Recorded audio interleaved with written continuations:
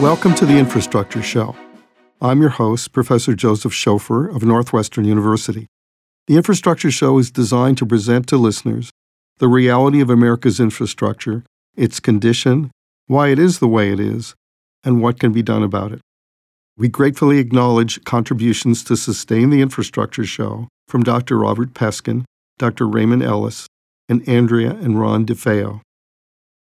Climate change presents new challenges to infrastructure, and these risks are of growing concern to the insurance industry, which must make decisions about what markets to serve and how to design and price coverage.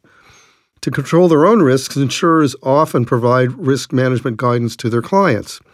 To learn about the role of insurers in addressing climate risk, we're joined by Martin Lockman, who's an attorney working at Columbia University's Sabin Center for Climate Change Law. Martin works at the intersection of climate-related threats to infrastructure, the insurance industry, and risk management. Prior to joining the Sabin Center, Martin worked as an attorney specializing in renewable energy and infrastructure finance. He earned his Bachelor's of Arts degrees from Washington University of St. Louis and his law degree at Columbia. So he's returned to Columbia. Martin, thanks for joining us for this conversation this morning. Thank you very much. I'm delighted to be here. Thank you for having me. So how is climate change relevant to the insurance companies? So climate change is relevant to the insurance companies in a lot of ways. I was actually talking to a really, really smart insurance lawyer a couple months ago, and he said something that I think was really profound, which is that the insurance market really reflects the economy. So any change in the economy is going to be reflected in the insurance market. Any change in real risk in the world and any change in legal or political risk in the world is going to be reflected in the insurance market. When we talk about insurance kind of in day-to-day, we often think about our own experiences as individuals, maybe car insurance, property insurance, liability insurance. But really, any kind of risk can be insured. And as your listeners know, and operators of physical infrastructure know, there are a lot of different lines of insurance that go into making physical infrastructure work. And as climate change kind of changes the physical environment in which we live, increases the frequency of extreme events, and results in related political and legal changes, those risks are going to propagate across our entire economy, and often that is reflected in insurance first. So can you give us some examples of the kinds of events and property damage that may be a particular concern to insurers when they're thinking about climate change? Absolutely. So I guess the easiest way to understand what's going on in climate change is that we basically have a lot more energy that is retained in the atmosphere, and that results in two things. First, it results in an increased frequency in kind of large natural disasters, hurricanes, large storms, flooding, heat waves, things that you think of as disasters. And it also results in changes to the physical environment. And both of those things can have real impacts on infrastructure, especially legacy infrastructure that was built kind of in a long time ago and might not be designed to deal with this changing climate. Some of the physical risks are obvious: increased risks of hurricanes, increased risk of flooding, increased risk of kind of direct damage. There's also risk from the changing climate that's a little bit more subtle. For instance, a lot of mines are worried about the stability of their tailing dams because they were built in areas where permafrost was the kind of expected ground condition. As permafrost disappears, these dams are becoming unstable, and there's some concern that this is going to result in dam failures in Canada, for instance. So there's really an array of physical risks that face infrastructure operators as a result of climate change. What about market risks? Are they in the area that you look at? Yeah. So my research largely focuses on a mix of financial risk and, to some extent, property law and kind of other infrastructure-related areas of law. So I'm kind of a specialist in financial market risk, to the extent that I'm a specialist in anything. And this is a really serious concern, and this is a concern that combines both the physical risk that I discussed about and also the increasing legal risk to infrastructure operators and designers. The physical risks, to an extent, are already being considered and priced in. This is something that the insurance companies have spent enormous amount of resources and thought on kind of modeling kind of climate and extreme events down to very, very minute detail. So that is something that is kind of already active in property insurance markets. Some of the more open areas and the areas where insurance companies are doing some really hard thinking right now, trying to figure out how to price and model these risks, are things like liability risk and regulatory risk that are serious financial risks to infrastructure operators and are kind of communicated to their insurance companies through their general commercial liability lines or specific directors and officers insurance lines. So the array of financial risk is very broad, and it's something that regulators are also paying increasing attention to. These are regulators both of public markets and also regulators of insurance companies. So insurance companies are under a lot of pressure, both direct market pressure and regulatory pressure, to start kind of accurately pricing these risks in their contracts. So let me jump in here, because what I'm getting from this is that it sounds like insurers have the high ground in terms of anticipating and modeling and predicting the physical risks of extreme weather events related to climate change, and that the new focus or the current focus is on what I'll call the less concrete kinds of risk. Is that a fair statement? That's a fair statement. I mean, and from the perspective of an infrastructure operator, you might not be happy that your insurance company is adequately pricing your physical risk, but there's a lot less uncertainty there than there was a decade ago. It's incredibly complicated, and it's something that there's lots of good kind of hard science research going into pricing those. But we have a lot better of a grasp on the physical implications of climate change than on the kind of legal and political dynamics. Yes. So it sounds like it's a relative advantage, because what I'm thinking is that if insurance companies really have a decent capability to anticipate the future, are the rest of us listening to them, talking to them, or getting the same kind of information? That is, do they know more than we do about those physical risks? I think that the insurance companies are ahead of the rest of the market when it comes to pricing physical risk. And there are actually really serious consequences to infrastructure operators who don't listen to their insurance companies on the changing physical risk. This is a situation where there's actually a large case arising out of Hurricane Harvey, where an infrastructure operator was, and that I can get into more detail if that would be interesting to your listeners, where an infrastructure operator was given very specific warnings by their insurer as a result of their insurer's risk analysis.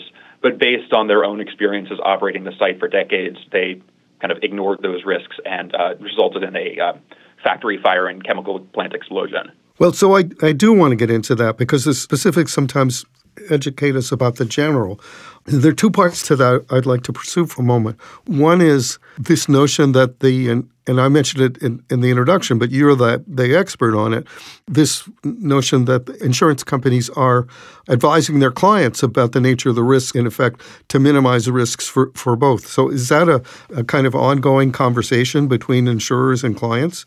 Yes, absolutely. And that happens both in the process of issuing an insurance policy, where the insurer will kind of make a risk evaluation and then price their policy based on that, and might have risk recommendations associated with that. Insurers are also offering a lot of consulting services related to risk evaluation, especially in certain areas where they're not quite sure how to price the risk, because they're still ahead of a lot of other industries in their risk analysis capacity. So you might end up having a situation where insurers come in, they say, this is not a risk that we can issue a policy on, but here's our evaluation of the risk to you based on all of these internal models that we have. So is there a second part of that conversation where the insurance company might say, but if you do this to protect yourself, then we may jump back into that market? Yeah, so that's something that that is true in the physical risk context. There's again, just because the kind of risk prediction to the physical risk context is a lot more developed, and there's a lot less uncertainty because you're kind of ultimately dealing with physics rather than dealing with legal systems. Or so we might think, yes, but okay, I get that. Yes. Yeah. at least physics doesn't get into moods. Yeah. Yes. Okay. I understand that. So what I'm hearing is that in effect there is or there can be a collaboration between the insurance company and the insured about these kinds of physical risks, where the collaboration might lead in the direction of ways to mitigate that risk before an event happens. Absolutely, absolutely. And actually, there also can be productive collaborations between insurance companies and the insureds on the legal and regulatory risks as well. There is increasingly clear guidance on how companies should be considering and evaluating these risks. My only hesitation is that I don't know that those conversations are happening as frequently as they should, and I do not believe that they're being I don't believe that any insurance companies are going out there and kind of directly pricing in legal risk in a kind of comprehensive way for climate change-related legal risk. For the physical risk, though, just stick to that for a second. Absolutely. Those conversations are absolutely happening. And actually, the chemical factory issue that I described earlier is a very good example of what that process might look like. So the client or the potential client chose not to follow the advice. Is that what you're saying? Yeah, so it was a situation, and all the details that here are coming from a kind of after-accident report by the Chemical Safety Board. But it was a situation where a chemical facility outside of Houston was operating in an area that was kind of identified as a floodplain. The insurer came in, inspected the facility in 2016, and produced a report saying, you're in this floodplain. Here are some risks. Here are the kind of physical risks to your facility, and here's an insurance policy related to those physical risks. So they didn't tell them what to do. They just said there's a risk. They provided a risk analysis, and I don't have actual detailed. I don't have a copy of that report. Okay. But they did flag the risk, and they flagged the kind of a set of areas that were particularly at risk of flooding. And that report kind of got shelved in the main office and didn't really make its way to plant operations. So when Hurricane Harvey hit in August of 2017, the plant prepared based on their kind of ordinary hurricane preparation plans. That meant they had on-site staff who were there overnight, and they moved some chemicals around. They made some kind of weatherizing efforts. However, the flooding associated with Hurricane Harvey was far beyond what any of the employees who'd been working at that site for decades had seen and had been expecting. As a result, there were a series of failures to refrigeration systems, and as a consequence of the shutdown of those refrigeration systems, there was an explosion that spread kind of hazardous chemicals across a large part of the county surrounding the chemical plant. And so, am I getting it that eventually this came to litigation? So there has been a large amount of litigation around it. Part of that litigation was from the county alleging that the chemical plant hadn't sought proper licenses after being notified that it was in the flood zone. And there were also a series of private settlements. A lot of the disputes around insurance claims don't ever hit courts, and so they don't come into the public. Oh, so they're resolved outside the courts. But apparently there was a conflict between the insurance company and the insured on the issue of what advice was given and what advice was taken? Exactly. And that was a situation where the insurance company's assessment of the risk, because they have these kind of sophisticated internal models of climate risk, was a lot better at predicting the actual risk than the experience of people who'd been there for decades, because the kind of climate was changing and the risk was changing. Yeah, so they had the capability to look at the dynamics. So in fairness, what's interesting to us in this podcast is not so much, well, how was this resolved, but the fact that you've got the existence of a collaboration between the insured and the insurer, where both have an incentive to manage down the risk, and the insurer seems to have high ground in terms of the ability to look ahead and anticipate what the risks really are. Yeah, and that's something that the insurer has a high ground in its capacity to assess the risks, but at the same time, they're selling products on a market. So, well, they're monetizing the risk. Am I right? Is that a fair way to say it? Well, exactly. But at the same time, they're competing against other insurers. So the things move forward by leaps and jolts as insured. That kind of pressures of being an insurance broker, selling a product to a company and wanting to have a well-priced product versus being an insurance broker who wants to accurately price the risk so that they don't get hit with a claim on the back end because they've mispriced this. That's a tension. But absolutely, the insurance companies are out there providing very valuable collaborations to companies. And I think that's only going to increase as there becomes kind of more clear guidance on how infrastructure operators can manage the legal and regulatory risks.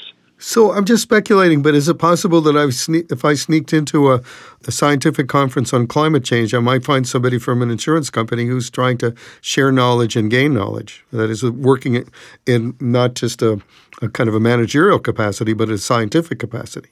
Yeah, absolutely. And the Sabin Center on the legal capacity, we're cooperating with and partnering with the Willis Towers Watson Research Network on a few discrete projects trying to understand the landscape of legal risk. So their insurers are very, very active in the kind of scientific conversation around climate risk, as well as the legal and political conversations around climate risk, because, as I said earlier, insurance is a reflection of the real economy, and all of this risk eventually flows to them. Yeah, so I'm beginning to see why you were attracted to work in this area, because it's interestingly complicated. Let me take you over in the direction you started earlier and talk about I think you talked about financial and legal risk, liability risks, D&O insurance, directors and officers insurance. Yes, absolutely. And that's actually an area where these collaborations can be really productive. This is a situation where identifying the risks and creating processes to identify the risks can not only mitigate the cost of liability, but it can also avoid the accidents in the first place.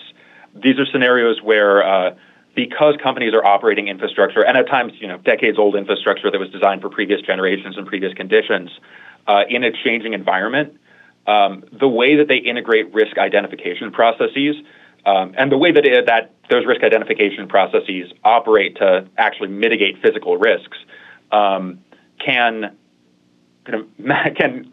avoid a lot of the costs of these accidents. An example that is on the top of everyone's mind are the multiple generation facility failures in I think it was Winter Storm Uri in 2001 in Texas, where there was just a kind of conclusion that a lot of the facilities and a lot of the grid had not been weatherized appropriately for that kind of a deep freeze. But the same thing happens outside of Texas. Late in 2022, 4 substations operated in kind of northern and western New York failed because they were improperly weatherized. They were partially open to deal with heat waves, but because they were partially uncovered, they were, quickly froze and went down. And I believe 47 people died in that power outage as a result. And so creating processes internally in the governance of infrastructure projects and in the way that infrastructure designers and developers operate to kind of consider these climate risks, consider these changing conditions, and design around them can avoid these kinds of disasters. And insurers are, I think, going to drive that conversation because they are at the forefront of risk identification in these areas. So would you put that in the category of a liability risk that the company faced? Yeah, so that is broadly... So it's not, just to clarify for me, the liability risk means the risk of doing some damage to somebody else who comes back and asks for compensation as opposed to losing your own facility. Yes, so it's a mixture because of course there's the physical damage to the facility itself, but the consequences of that damage to third parties is often where a lot of the cost comes in. In one situation versus another, the cost balance might be different. But there's a real concern that infrastructure operators and developers might have some level of professional liability for negligence in failing to account for climate change in their plans. Actually, similarly, out of Hurricane Harvey, there's been a series of lawsuits, an enormous number of lawsuits that have been consolidated arising from the Army Corps of Engineers' operation of a dam that was built kind of in the mid-century and which is the existing operation plans were completely inadequate to deal with the level of flooding that resulted from Hurricane Harvey. They had a rule book. As far as I know, I'm still being litigated. They followed that rule book, saying, here's how long we keep the dam closed to prevent flooding downstream. If it reaches this point, here's when we have to open it and start releasing flooding. They followed that rule book, but it was just completely inadequate for the physical reality that was happening. And as a result, an enormous number of properties upstream and downstream of the dam were destroyed.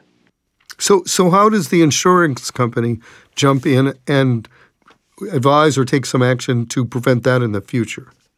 So that is a real question, and it's an area where the way that I think this is going to shape out, and this is the way that it's shaped out in other areas of insurance, like, for instance, a great example would be kind of cyber terrorism, where the focus is not necessarily on predicting specific physical events, but on evaluating the risk processes that the company, the infrastructure operator or infrastructure designer is applying. So the questions that might be asked there are, is there an explicit consideration of climate risk? Are the models that you're using projecting or, tied into the latest kind of climate research and tied into the latest weather prediction? Do you have internal kind of mechanisms to report these risks up the chain of command? And so the way that these can really be mitigated, just speaking generally and not specific to any one infrastructure, is by changing the governance processes to kind of very explicitly be looking for these risks. And that's ultimately what people are going to have to do, because we can get into kind of physical details of any one system, but broadly the regulatory pressure and I think the market pressure is going to be to adopt risk management policies and protocols and systems internally that are kind of capable of dealing with a large variety of risk.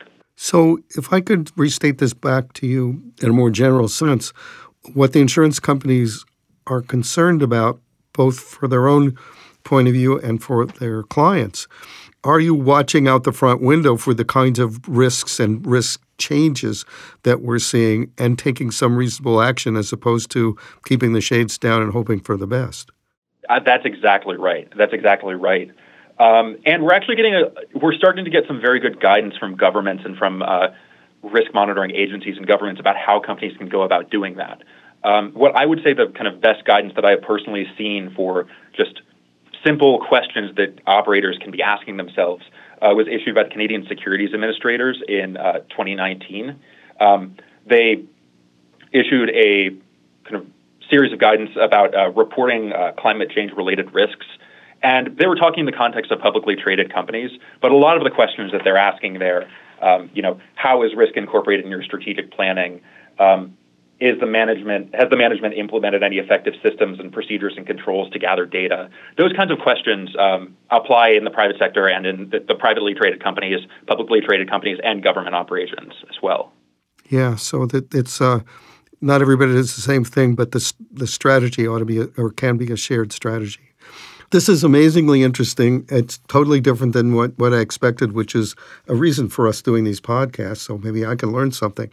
Martin, it's been most interesting to talk with you. I've learned a lot. I got a lot more to learn, but I really appreciate you spending the time and educating us on this important topic. Thank you. It's been a real pleasure speaking to you. I love your podcast, and I'm very, very happy to be here talking about this topic. Great. Glad to have you with us. Thank you. Bye. Bye.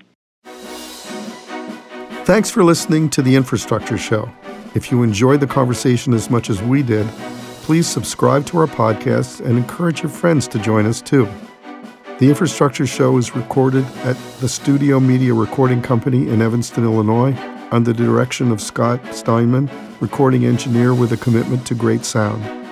Our producer is Marion Sowers, a journalist with a passion for infrastructure. And I'm Professor Joseph Schofer. Few people are more curious about infrastructure than I.